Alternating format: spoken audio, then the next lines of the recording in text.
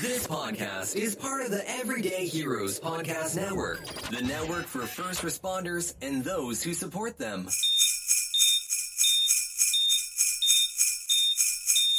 Silver and gold. Oh, I forgot that was a Silver song. and gold.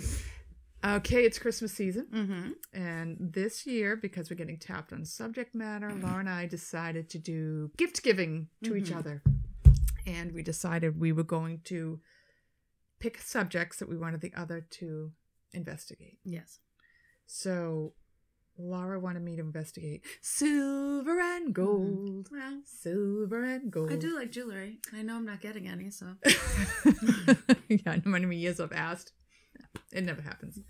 So she wants to know the medicinal forms of silver and gold. So I'm going to cover silver first. Well, you hear about it. Like, they use silver and gold.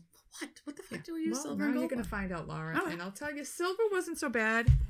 Gold was a fucking nightmare. Yeah, well, I hated it. it's more expensive. And you know what, actually? My other Christmas gift is going to be, I'm going to try to get through this whole episode, and I'm not going to swear again. Okay. Because it's just, I really have a mouth like a truck driver. That's more like a Lent thing. And usually I give it up for Lent. But Yeah. today we're going to try. It's not going to work, but I'm going to try. Okay. We try. Silver. Mm-hmm. Silver and medicine go back to at least 4000 BC. Oh! With I'm never going to say his name right. Is it Hippocrates? Hippocrates? yeah. Hippocrates? Whatever. The guy, the father of modern medicine, that guy. Hippos. He wrote about the use of silver in wound care in 400 BC. Hippocrates. Hippocrates, yes. The Right. Hippocratic Oath. There you go. Hippocrates.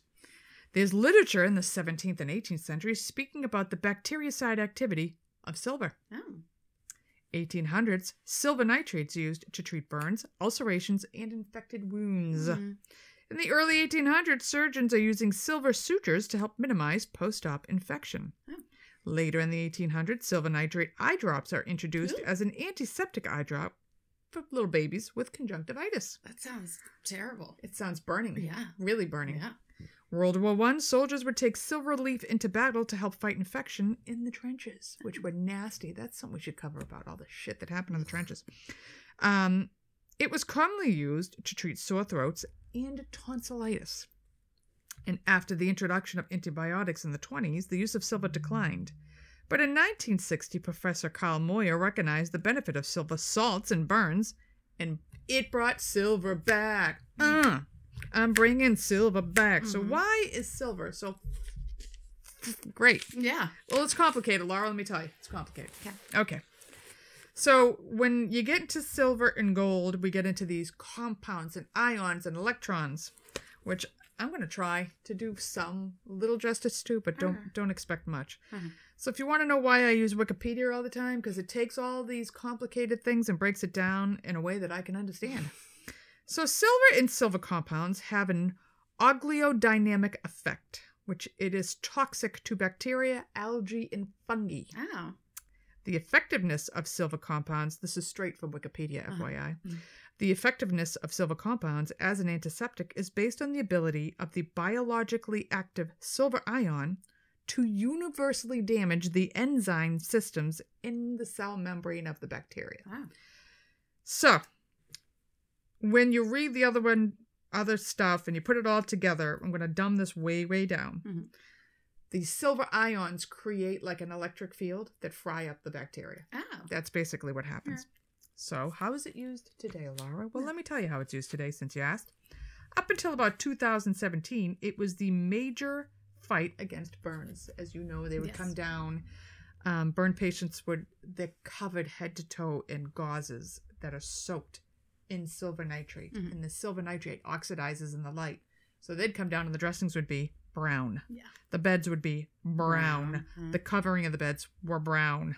Mhm. So starting in 1960 with Dr. Carl Moyer, he realized that gauze bandages soaked in silver nitrate solution are used on partial and full thickness burns. Mhm. It's believed to reduce the water loss from the burn surface as well as provide antimicrobial Protection. protection. Okay, then they tweaked it because they were finding it was sucking out too much fluid, so back and forth, and it's tweaked enough that burn treatment, and it's still considered today, like there's new medications for burn treatment out there, but if you're in a third world country or a developing country and you don't have access to these medications, they will still rely on silver nitrate as a way of protecting your burns. In 2018, a review found that silver-containing dressings increased the probability of healing from venous ulcers. So people with leg ulcers and stuff, they are using silver-lined dressings for that. A 2014 study shows that patients treated with silver dressings had a quicker healing time than those who did not. Wow. And they also had faster wound closures. Really? Yes. Wow. A major hospital-acquired infection is ventilator-associated pneumonia, also known as VAP or VAP. VAP. Okay. So now they use silver-coated ET tubes to help prevent pneumonia, ventilator-assisted pneumonia. Oh. The tubes alone will not prevent it, but this, shown with other strategies, is helping reduce this infection. They've also done studies on silver-coated urinary catheters. Yes. Which we have. Yeah. For the prevention of UTIs. 2014 systemic review concluded they didn't see much of a difference, but another study's like, it makes a huge difference. So they're still fighting that back and forth. And the thing is that these catheters are expensive. Yeah. So clearly, you're not going to get one. All right. So they've also found that studies have shown that medications used to treat enfalaria, remember? That brain-eating bacteria you get from the water. Yeah. And don't even ask me. Acanthamoeba castellani. It's a parasitic encephalitis. When you take those medications and you pair them with silver nanoparticles, they are much more effective. But silver does have some adverse effects. Okay. The human body has no biological use for silver, and when your body doesn't have any use for silver, it deposits it. So if it is inhaled, injected, ingested, or applied topically, it will irreversibly accumulate in the body. When it accumulates, it mainly accumulates in the skin. When something in the skin accumulates like silver and it is exposed to sunlight, it turns a bluish gray. Permanently. You cannot get rid of it. And this is known as argyria. So it will deform you. You can't give people massive amounts of silver because they're going to. Okay. And that's why in the 1800s they stopped using a lot of silver, because patients were getting deformed from it. So, that information comes from Wikipedia. Surgical Infections, 2013 February issue 14, pages 8 through 20. And the global source, the Silver Institute. Nice. All right, that's silver. We're going to break that. Very interesting. I thought it was very interesting. It's antimicrobial. It's antimicrobial. Weird. It's a, what do they call that? Like an inert metal. It doesn't grow anything. It just that's weird. I never realized that. Wait till I get to gold. Go ahead. Learning something every day. Nicole asked, which I don't know why, because I know she knows this. But I love to hear about it. And I want to hear what you come up with, your spin. Well, it's really rough. Wow me, Laura. Wow me. She wanted to know about the death of Rasputin. Because it's very disputed. Well, that's the thing. It's very disputed. So I want to hear all. So I don't know if any of this is true. But I'd love to hear what happened. All right. So I got this from Stuff You Should Know podcast from the June 3rd, 2017 episode. And the Rasputin Murder in the Tsar's Court video it's on IMDb TV. I find him one of the most fascinating characters in history. He literally is a character. He was a drunk. It's like he's not real. I don't think he was real. That's what I mean. He does. Yeah. He's crazy. He's just crazy. So go ahead. So Rasputin, or the Mad Monk, as they called him. Grigory Rasputin, which was not his actual last name.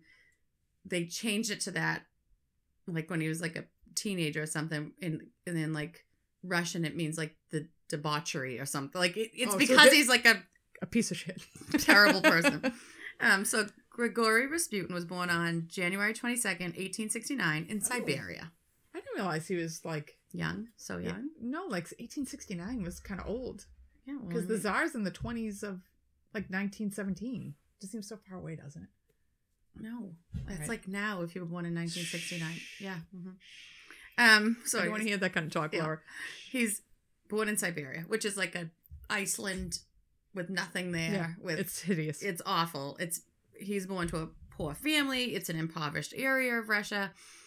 From an early age, he was deeply religious and found to have special healing powers. When he was like 8, he was really, really ill with pneumonia. And, they think he's going to die. And his mother dressed him up as St. Anthony for you? No. But he had a vision of a beautiful woman that came to him. Of course, and he got better. And this monk that was visiting the town at the time, or a priest, or whatever you want to call them, decided he saw the Virgin Mary. This kid is a seer. So see, I've never heard this part, Laura. He was on a path from then forward. So he was believed to have healing powers. He was thought to be a seer, a mystic, a healer. This monk that visited the town that heard he had this vision, he's like, you got to come with me to the monastery because you are special. You have you're divine power. God. Yeah, touched you're touched by nature. God. You're coming to the monastery to study to become a monk. The religion that this monk or priest was known as Kist. It's like Khyst. Okay. Rasputin studies it, and then he kind of perverts the teachings. So the teachings, the religion thought like, sex is bad, which most religions teach, like sex is bad, you shouldn't have sexual thoughts, blah, blah, blah. So they did self-flagellation. Oh, okay. When they had sexual desires or something. Rasputin, supposedly, again, this is all supposedly, supposedly Rasputin then turns this belief into, if you have sexual desires, the only way to rid them and to be sin-free is to like sex it right out of you. So you gotta have a ton of sex to get rid of your sexual desire. So he's like, he's something. Oh yeah, he's like, no, you gotta just keep having sex, have sex with as many people as you can to get this drive out of you. Oh, okay. But I don't know how that works. I don't either. He was also said to have told people that having sex with him would purify them. So if their wife was sinful, if he had sex with her, she would then be pure. Oh, he's gross too. Again, I don't know if this is true. This is what was said. He leaves the monastery. He never becomes a monk. Shocker. Yeah. He does go home to Siberia. He gets married at 19, and he has 4 kids. Oh. Yeah, I never knew he had where kids. they are today. Oh, his grandkids, one of them lives in like LA or something like that. Are you this. serious? Oh yeah, they're like alive. Could you imagine Not his Rasputin's kid, your fucking his grandfather? grandkid. Yeah. I did it again. There you go. They of course have a different take on all of this, but he is but he's still unsettled. He's married, has kids, but he's like, I don't want to sit here and live in Siberia and keep having sex with one woman. So he starts to travel all over Russia. He even walks from like Siberia to like Palestine. Oh my God. Like on a journey. Yeah, like a pilgrimage. Yeah, pilgrimage. He starts to travel all over Russia as a self-proclaimed religious man. Or a staret, that's what they call it. It's like a religious advisor, almost. And back then, they were people, and they were called starets, and they were like people. They were kind of like crazy people, and they would go around like shouting their beliefs and they would like honored, like they were like, oh, they revered them. They like listened to them. Like now, you'd be like, you're a lunatic, but they like, here's $5, go to Dunkin' Donuts. Yeah, they like honored them.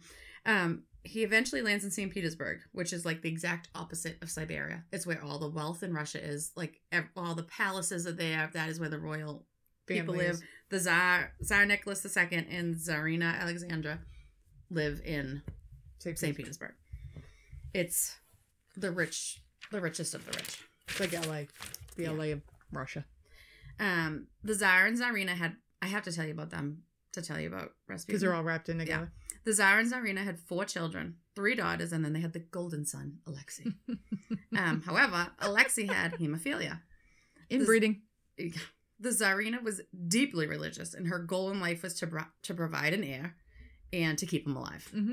And now he has hemophilia, so it's really hard to keep him alive, especially back then. So when word of Rasputin, because he's now in St. Petersburg, gets to the Tsarina and she hears he's a healer, she could have some of that. Yeah, she meets him because she needs to talk to him because he's a healer, he's a seer, he's a religious man. And then Alexei falls off a horse and has internal bleeding. She calls Rasputin, come to the palace. She doesn't really know this guy. Yeah. Come to the palace. He comes. He's like, yeah, I'll be there. Like, very nonchalant, very calm. Gets to the palace, talks to Alexei. Alexei recovers. So now the Tsarina thinks he has now healed Alexei. She needs him with her all the time because he can save this kid's life. in reality, he most likely helped Alexei because he's very calm. And they said when he talked, it was like he was always telling a story. So kids loved to listen to him.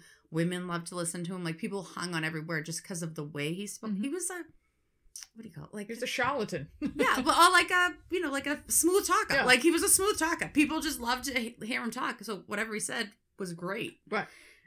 But so they think, really, he just helped him relax because the Tsarina was like, I'm not, like, he's bleeding, he's sick. He's going to die. The doctors were probably nervous because if he dies, we're probably going to get killed. And, like, so everybody's in a tizzy that this kid's hurt. And he comes in very calm and he talks to Alexei and he brings his anxiety down, which brings his heart rate down, which brings his blood pressure down, which brings the bleeding down. Yeah. So that's probably what actually happened. It also brings his pain down because it is painful. And if you're more relaxed, you're in less pain. So he didn't cure him.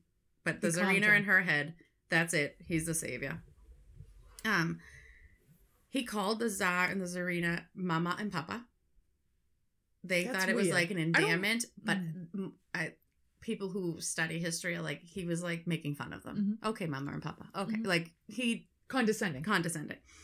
He lived in a 5-room apartment in the palace with security guards, like, watching over it. He hangs with all their friends. He's like in their inner circle at all the parties, at all the craziness. He was treated like family. He became a very trusted advisor because everything he said was Imagine all wonderful. the sex he was having in the palace. Can't imagine. So they even said, like, because the Tsar and the Tsarina, like, trusted him so much, and he was, whatever he said was right. So if he said, oh, I think your wife has a problem, I should sleep with her to heal her, their friends were afraid to say no. Because then the Tsar would turn on them. Right, like, so they wanted to be in the Tsar's good grace. So they would be like, you're okay, go ahead. Like, sure. He could spin like anything, this guy. Again, those are not sure if they're true, but that's what's been said. So they all fawn all over him. Whatever he says is pure truth and they need to do. The extended family and the government are less than thrilled with this, like, charlatan in the palace. Having the ear of the king. Yeah. They think he's a pervert, a crazy person, and he's getting way too powerful. The Prime Minister, Peter Stolovan, wants him out of the Zazia. He's like, he needs to stop talking to him because he's insane and who the hell is he? He starts to get a case against him to, like, bring to the court or whoever was then. But he's shot and killed at the opera before he can bring it to court. And it's thought that the Tsar may have had a hand in that because he was talking bad about Rasputin. Interesting. So early 1910s, the world's a mess. It's like a goddamn mess. Russia's not doing well. There's like the Industrial Revolution, right? So all these working class people are working in factories. They're being like killed, maimed, hurt. They're getting paid nothing. They're starving. They're poor. And they all start to speak up about how resentful they are of this government. You have all this money. You live in these palaces, and we're starving on the streets. There's like little uprisings going on. There's Bloody Sunday, which like thousands and thousands of these factory workers went and stood outside the palace. They wanted to give a note like, you have to do something. Right. There's something wrong. And there was an order to shoot. And it was like hundreds of people died. And it was a big problem. Lenin and the Bolsheviks are some of these voices that are speaking. So everything's starting to like fall apart. And the world thinks the Tsar and the Tsarina are completely out of touch.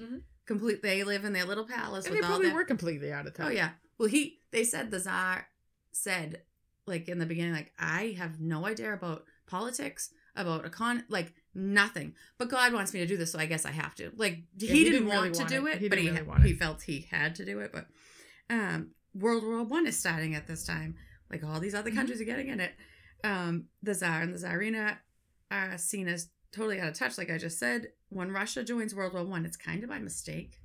The Tsar put troops like on a border, but just to be on the border because they were, other countries were coming to that border, so he just put them there. But somehow the general or whoever there thought he said to engage in war, but he didn't. He just put them there, and that's how they got involved in the war. Yeah, they were like complete. It was a shit show. They had no idea what they were doing. So, anyways. So when Russia does join World War I by accident, the Tsar goes to war to head the army. So he leaves and he's at war. Yeah. And he knows nothing about war either. Yeah, he has no idea what he's doing. But he leaves the Tsarina in charge, and her right-hand man is Rasputin. He puts his friends in high-paying government jobs. He gets the people that know, like, a little bit of what's going on in the government out. They're fired. He puts his friends in. They get, like, so all his tons drinking of money. buddies are in charge. All his weird friends that have nothing to do with anything are now in charge of the country that is at war. Everything falls to shit. There's no armories are built to support the war efforts. The people are starving, like literally starving in the street. The trains stop running. Oh. Like they didn't have coal or what, like nothing's running in this country. So they can't get anything to anybody. The whole country's like shut down. And people like, now they're fed up. They're done. They're losing their minds. One day a woman stabs Rasputin in the stomach. She gets to him. His intestines are like hanging out. He has to have a huge surgery. He recovers for months. Of course he recovers. She was actually sent by a monk that used to be friends with Rasputin and now feels like, okay, you have to be stopped. But he lives. The extended family are now bullshit because they can see the writing on the wall and they're like, we're done. Like, this is a problem. The country hates us. Like, well, hates them and in context us. Rasputin's got to go because now everything's his fault. Even though the Tsar and whoever, they haven't been doing shit for years. Right. They kind of just let everything fall to shit. But now it's all Rasputin's fault that this is I mean, he didn't help. So they're only blaming him. Let's call it what it is. Right. He didn't help anything. He helped the downfall along. But they're like, now it's his fault. He needs to be finished. Hopefully we can recover. So on December 30th, 1916, Prince Felix Yusupov, I'm not going to say these right. Sounds like a disease. Prince Felix, I'm going to go with. He's the husband of the Tsar's niece and the gay lover of Great Duke Dmitry Romanov, who is the heir to the throne if Alexei dies. Oh. He conspires with a couple other guys, including the Great Duke, to kill Rasputin. He invites Rasputin to his house to meet and heal his wife. I don't know what he was going to do to heal his wife. If he's got a gay lover, I'm sure that she needed something. Yeah. So he goes to the palace where Rasputin lives at like midnight because he knows the guards aren't like on duty, whatever. Picks Rasputin up, drives him to his house. When they get to the house, Rasputin's told, "Oh, my wife's with her friends still, like in the drawing room. We'll go down the basement and wait for her." So they go down to the basement. This palace that Felix lives in is insane. Ridiculous. They show pictures of it. It looks like nothing on the outside, and then the inside, it's so ornate. There's gold everywhere. It's all over the walls. There's a theater in there. They still use that holds 200 people. And it was it was in this guy's house. So it's like not like going to the basement, you go to a dungeon. It's like a huge piece of the palace. Yeah, it's a huge room, and it's not like let's go to the basement and it's gross. Like where we're recording, not that this is gross by any means, but go sit in the basement. It's not huge. Yeah. As Rasputin's waiting, he's given. This is Felix's story. This is his version of the story. As Rasputin's waiting, he was given pies and wine that were poisoned. Oh. Later on, because Felix. Do you know what the poison is? It said 2 different things: potassium something in one, and cyanide in another. I don't like God only whatever they used to poison people back then. Well, I get into it in our other Christmas episode, what they were using to poison everybody, apparently. Right. So they have no effect on Rasputin. These pies and this wine. No effect. So Felix goes in to the next room where the co-conspirators are waiting. He's like, I don't know what's going on, but he's not dying. Like, he's not passing out. There's something wrong. Shit. Yeah. What do we do now? They start to panic. Because now they got this guy who's very powerful in their house. They have to do something. So they decide they need to move things along. So Felix goes back into the room, and Rasputin is apparently looking at some ornate cross on the wall, and he shoots him in the back. Oh! Rasputin drops. They think he's dead. They're like, okay. One story says they go upstairs to party with the wife and the friends. One story says, like, they go outside to get rid of Rasputin's coat and boots and all that shit, which never disappear because they find them, but I don't know where they went. But they left the room for a little while, thinking he's dead. Come back to, like, get rid of him. They go over. They're like, oh, he's still warm. Rasputin gets up. Are you kidding me? Attacks Felix. Runs up the stairs and out to the backyard. Okay, so we've had cyanide now. And he's been shot in the back. He's like Mike Myers. Yeah. So now he's running across the yard, yelling, Felix, I'm going to tell the Tsarina what you did. I'm telling Mom. I'm telling Mom and Papa. So he's running across the yard. They're panicking. One of the guys shoots twice, misses both times. Then they shoot him. They shoot him again in the back, twice, and once in the head. Okay. He drops. I was like, don't tell me he's still like taking off now. No. They then go over and beat him with a club. Oh. They that's wrap harsh. him tightly in a blanket, they mummy wrap him. They throw him in the Great Duke's car.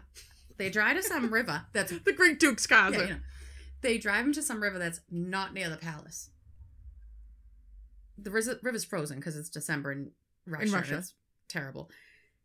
They like drill a hole, drop him into the river. That river is supposed to run out to the sea. But that night, the current was going the other way. So he gets stuck up. What are the chances? I know. What are the chances? If they did that, no one would have found him.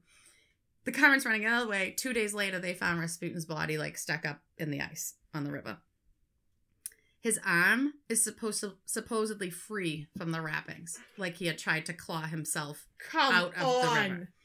The immediate autopsy said he died of hypothermia, which I don't think that's. Then people said he died of drowning because they think he was trying to get out of the water. New research proves he died of the gunshot wound to the head. Okay. They shot him like point blank in the forehead, not per the story. Right. So anyway, so the story is disputed, obviously. But they say the main thing is after he was stabbed in the gut and he had the stomach surgery, he couldn't drink and he couldn't eat sweets. So he didn't eat that stuff. So they were like, he would have had that because he never ate that stuff because it made him sick. Okay. So he never would have sat there and ate the pies and drank the wine. So like that's not what they did. They didn't poison him like that. And then what was the other thing? Oh my God. There was something else that they were like, he never ever did that. Like that wouldn't have happened because he would never do that. They think, new research suggests, there was a British spy that lived in Russia, in St. Petersburg. Oswald Painter? Painter, I think. He was living there at the time. There's correspondence that leads you to believe he's talking about this situation. Mm-hmm. Rasputin was trying to tell the Tsar to pull out of the war. If the Tsar pulled out of the war, it would have really hurt Britain. Yeah. So they think the British spy killed Rasputin to get him from telling the Tsar to pull out of the war. They said... And this Great Duke took the hit? No. They said they did this. Okay. They were saying they did this. They think they were trying to cover for the British spy. Oh. So they think what happened is Felix had him come to his house. They were all there. They did drug him. Mm-hmm. They were saying they did it that way. They probably drugged him with something he would eat or drink. Or somehow, inject him. I don't know how they drugged him. Tied him up and beat him to get information. So he was beaten. But they were saying they beat him after this is fascinating. Was shot. Fascinating. They think they drugged him to to tie him up because the dude was like 6'4". He was like this big, huge guy. They think they drugged him, tied him up, beat him for information. Like who you were, who did you talk to, who you, whatever they wanted to get out of him. Then shot him in the head in execution style and killed him, and then went to drop him in the river to get rid of him. That's what they think actually happened to Rasputin. I've never heard that. Yeah. And they have pictures of him, like his dead body. The gunshot wound in his forehead. It's done. You couldn't have lived through that. Right. Like, the gunshot wound in his forehead alone, but he's all beaten and bruised and bad. Like, it's bad. So that's what they think. The British spy actually killed Rasputin. Laura, I have never heard that. Yeah. Anyways, he supposedly lived through a whole bunch of stuff, but I think really he was drug beaten and shot in the head. He was something. That was very good. I don't know what you're talking about. You were agonizing because I thought that was excellent. I don't know. Well, there was so much like, this is what happened. They're like, well, that's not what happened, but this is what happened. That's right. I want to know what happened. Yeah. I think that's awesome. I'm going with the English spy. I like that. And then it didn't end well for the family either. Yeah, and then 2 years. Well, so he would say stuff to them all the time, like, well, like to the Tsarina, like when he healed Alexei the first time, he's like, well, his fate and my fate are intertwined. Oh. So if I don't live, he won't live. Well, they really were. I mean, yes. But, like, he made it so she was like, well, I can't get rid of him because he said that. So if I get rid of him, he'll die. Like, and then he said, like, if anything happens to me, like when stuff started going down, like, if anything happens to me, no one here will live past 2 years. Because he said he was which they all did die, but they were all in trouble anyways. There was one story I did hear about him that they had separated for a little bit because the Tsar was tired of his shit and he kind of sent him away. Yeah. And the son got really, really sick. And she wrote to him and brought him back. And they, to this day, don't know what he did. But whatever he did heal. And they don't know if he was giving him like aspirin.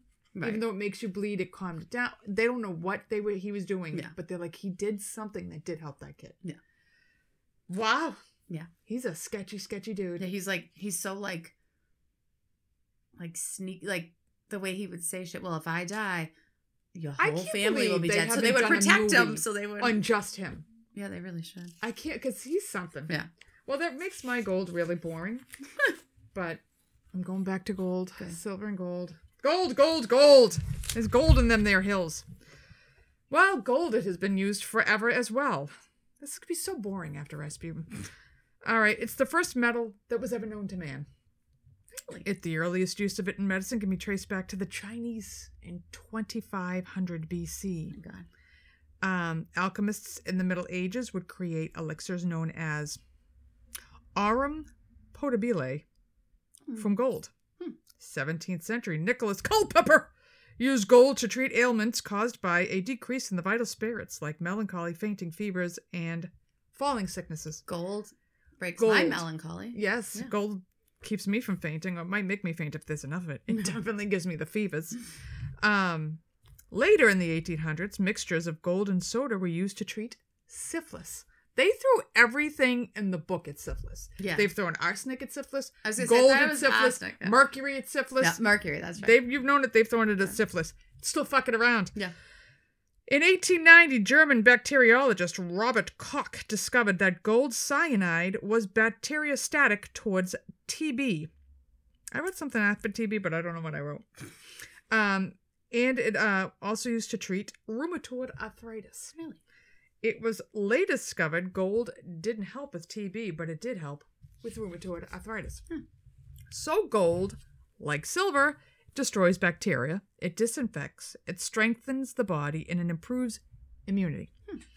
Added bonus, it is a hyperallergenic metal, which is why most people use it for their earrings and things like that. Usually most people are not allergic to gold. In India, it is believed that the regular intake of gold is beneficial, and it is taken in the form of powdered tablets, 1 to 2 milligrams a day. Really? I just take it in the form of Goldschlager. Yeah. It's the only gold I ever ingest. Yeah, oh my God. I always remember thinking, like, can I drink this? There's gold in it. I don't even know if it's real gold. My Papa Jim used to have a bottle of it on the bar, and it was in this thing that you could, like, tilt Shake it up. So we would, when we were little, we would play, like, bartender, down the bar. And that's the only one we would touch because it was like, we wouldn't touch the stuff underneath, but it was on the bar. So we would constantly like shaking the gold. We wouldn't pour, actually, but we would pretend we were pouring it into all the glasses and stuff. We played Goldschlager. What is it actually? What is Goldschlager? Schnapps? A peppermint schnapps? It tastes like that. It's cinnamony. It's gross. For sure. Yeah. And having thrown up on it once, I'll never drink it again. But you puke with gold flakes and it's pretty. Yes. So the Japanese also believe in its benefits, and they add it to foil in tea or sake. So how is it used in medicine, Laura? Again, I'm so glad you asked. Again, it's very boring after Rasputin, but we'll keep going. Well, for thousands of years, it's been used in dentistry. Really? Yes, gold has been found in the mouths of Egyptian mummies. Oh. It's been so old, it's even in my mother's mouth. Fillings and crowns were often made of gold, which she has told me when she dies, she wants me to pull her teeth, melt it down, and make jewelry. Don't do that, please don't. I would never! Please don't do that. On what planet would I say to the mortician, while you're at it, pull her crowns all her out, teeth, because I'm going to melt that shit down and make a necklace. Blah. I wouldn't want it. No. It's probably not like good gold. So today, tooth-supporting structures are made from gold and other metals to add extra strength to the prosthetics. Like the posts. Yes. Yeah. Now, I have silver fillings. Yeah, I was going to say, my mother's a silver. I have silver fillings still, and they've offered to fix them, but I'm like, look, my teeth aren't broken yet. Like, let's just leave them alone. And but if they're like antibacterial. Right. Yeah, I would rather. But now the fillings you get, I don't know what they use it with, but it doesn't, because if you look in my mouth, you can see every fucking filling. Right, you don't because see them it's silver. anymore, yeah. Now they put something else in. So gold is most closely linked with pharmacology. Medicines with gold nanoparticles are being used to treat malignant tumors, pulmonary TB, skin diseases, and autoimmune diseases. Really? It also has been known to successfully treat H. pylori, and it also treats fungal infections. Huh. Okay, again, there were literal pages of chemical Chemistry. compounds that I couldn't even understand in gold. So I'm kind of just going to skip how gold actually technically works because I can't go true. chemical on you. So in 1929, French scientist Jacques Forestier was the first to use injections of gold sodium orthomyolate to treat rheumatoid arthritis, and it had a great effect alleviating pain and swelling, but it was wicked expensive. I mean, gold is super expensive. It's expensive, and to get the therapeutic effect of it, you have to inject it for months and months. So even though it worked, it's too fucking expensive. And when you inject that much gold, you get nephrotoxicity. So it was canned for other treatments. Radioactive gold is used to diagnose and treat cancers because it sticks to the cancer cells. For some reason, it's attracted to cancer cells, so they can inject it and it will light up everywhere the cancer is. The injection of microscopic gold nanocapsules into a tumor region with infected will inflect, not infect. So if you inject a tumor with these things and you put a laser to it, it lights up the tumor. Mm-hmm. It reflects off the gold and lights up the tumor. It also causes malignant cells to die, but the healthy ones live. Wow. It's also shown that gold nanoparticles in X-rays reduce the number of cancer cells in the body and stops tumor growth. Wow. Gold nanoparticles are being used to identify the knot-like structures in the brain that cause Alzheimer's, because again, it sticks to these knots. Yeah. And it allows the in other neurodegenerative diseases, it allows scientists to see the weak spot on the knots and maybe treat them. Nice. When you go to the cancer part of it, I 100% believe there's cures for cancer out there, but there's so much money in cancer, you'll never see the cure. Yeah. Think of all the hospitals, doctors, professions that would be out of business. Gold nanoparticles are being used in all forms of medicine for quicker and cheaper diagnoses from malaria to cancer. Wow. Medical uses of gold compounds, past, present, future. Simon and Fricka, part of my information. How gold can revolutionize medicine. Discovery.com. Gold in medicine uses and benefits.com. There you go. Very interesting. That was gold. See, would you ever think gold is used for cancer? No, and I think they can use more of it, but it's so goddamn expensive. I don't know how it's getting treated. Yeah. It's pretty interesting, though. Yeah, that is cool. I think this is something we should do every Christmas. Oh, do you? I'm full of topics I want to know about. Well, I have a surprise for you.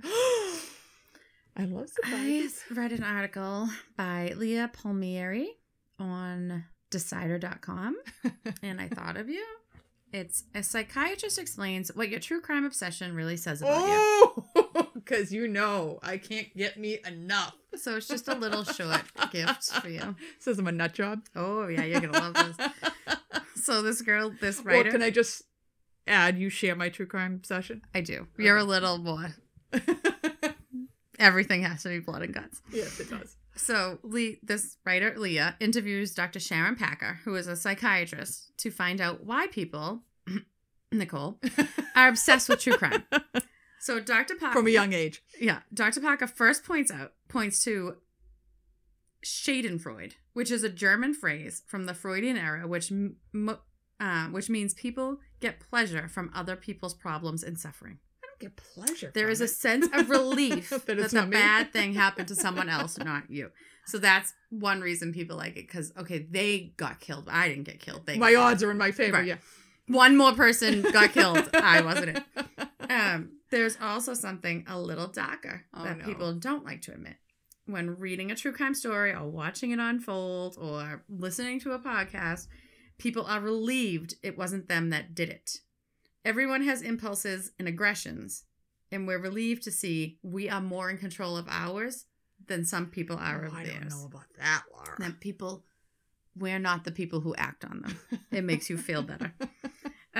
People like watching true crime series also because it gives them insight into investigations. That's into why I like proceedings. In case some devastating crime happens to them or someone they know, I can solve it. It's like a dry run. No one likes to be unprepared. So that is why people like I think true crime. I am fascinated at more like, why could somebody do, or how could somebody do this? Well, I think that's the thing of like, oh, I didn't do it, but it's more like, could I do that? Like, Yeah. I don't think I could do that. Oh, I Yeah. could see how they could do that. It's more like, wait a minute, am I like that? Like, could I actually do that? Like, no, I couldn't do that. I feel better. Like, When I was flying home from Savannah on the plane, there was a movie on there called No Man of God. Mhm. And it is about, I was telling you about it, it's about Ted Bundy and the criminal profiler who talked to him like the last 3 years before he was killed. So I guess Ted Bundy would never talk to anybody in the FBI. He wanted nothing to do with them. He thought they were all charlotte. He just hated them. So this guy, and it's played by Elijah Wood, who is perpetually 12 years old. So Yeah. it took me a minute to really take him seriously because he looks like he's about 10. He's probably 55 in this movie, it but never changes. he looks the same no matter what. So he, for whatever he does, he and Ted Bundy start talking. And one of the things Ted Bundy and he start talking about is, and the guy who played Ted Bundy was awesome. Like, he was awesome. You thought you were watching Ted Bundy. Because, yes, I am old enough to actually remember Ted Bundy getting fried. I remember seeing his interview on TV, which is in this. I remember the interview. I remember watching it riveted, like, holy shit, because I had just read about it. It was crazy. So they're talking about, Ted Bundy's like, I'm not crazy. And the guy's like, I don't think you're crazy. You couldn't pull off half of what you pull off. And he's like, he says to the FBI agent, he's like, could you kill somebody? And he's like, well, I'm an FBI agent. Of course I could kill somebody. He's like, no. Could you kill somebody? Could you really kill somebody? Like, want to, like just take pleasure in it. Right. And the FBI agent's like, well, yeah, like, I like to have sex as much as you do. And I would know how to kill somebody. And I would know how to hide a body. He goes through the whole thing, the whole process. He goes, but I wouldn't do that. I'm not that person. And Bundy's like, but you could. Mm-hmm. That's what it is. You could. You could. And he just takes him. There's no crimes that, like, we already know what Bundy did, so it does not cover his crimes. Yeah, it's just you're mainly talking about, he never until the very end of the movie even admits to doing it, because he didn't even admit to doing them until they set an execution date, and then he thought it would get him out of it. Yeah. So if you have the chance to watch it, watch it. Okay. It is awesome. I loved it. Loved it. Okay, well, thank you for my little added bonus. Me and Ted Bundy. Oh, all of them. All of them. All right. Well, that's part one of the December episodes coming at you. Mm-hmm. Hope you enjoyed them. I think we are going to do that every Christmas because it's fun. Maybe we'll get Mike in on the action at some point if he ever comes up with a topic. We tried this time, but he just couldn't come up with something. Useless. He was useless this time. So enjoy whatever celebrations you do this season, and we will catch you soon. Bye. Bye. Like, subscribe, rate, and review the Scissors and Scrubs podcast on whatever podcast app you listen to us on. Follow us on Twitter, Facebook, and Instagram at Scissors and Scrubs. And email us any of your stories or thoughts to scissorsandscrubs@gmail.com.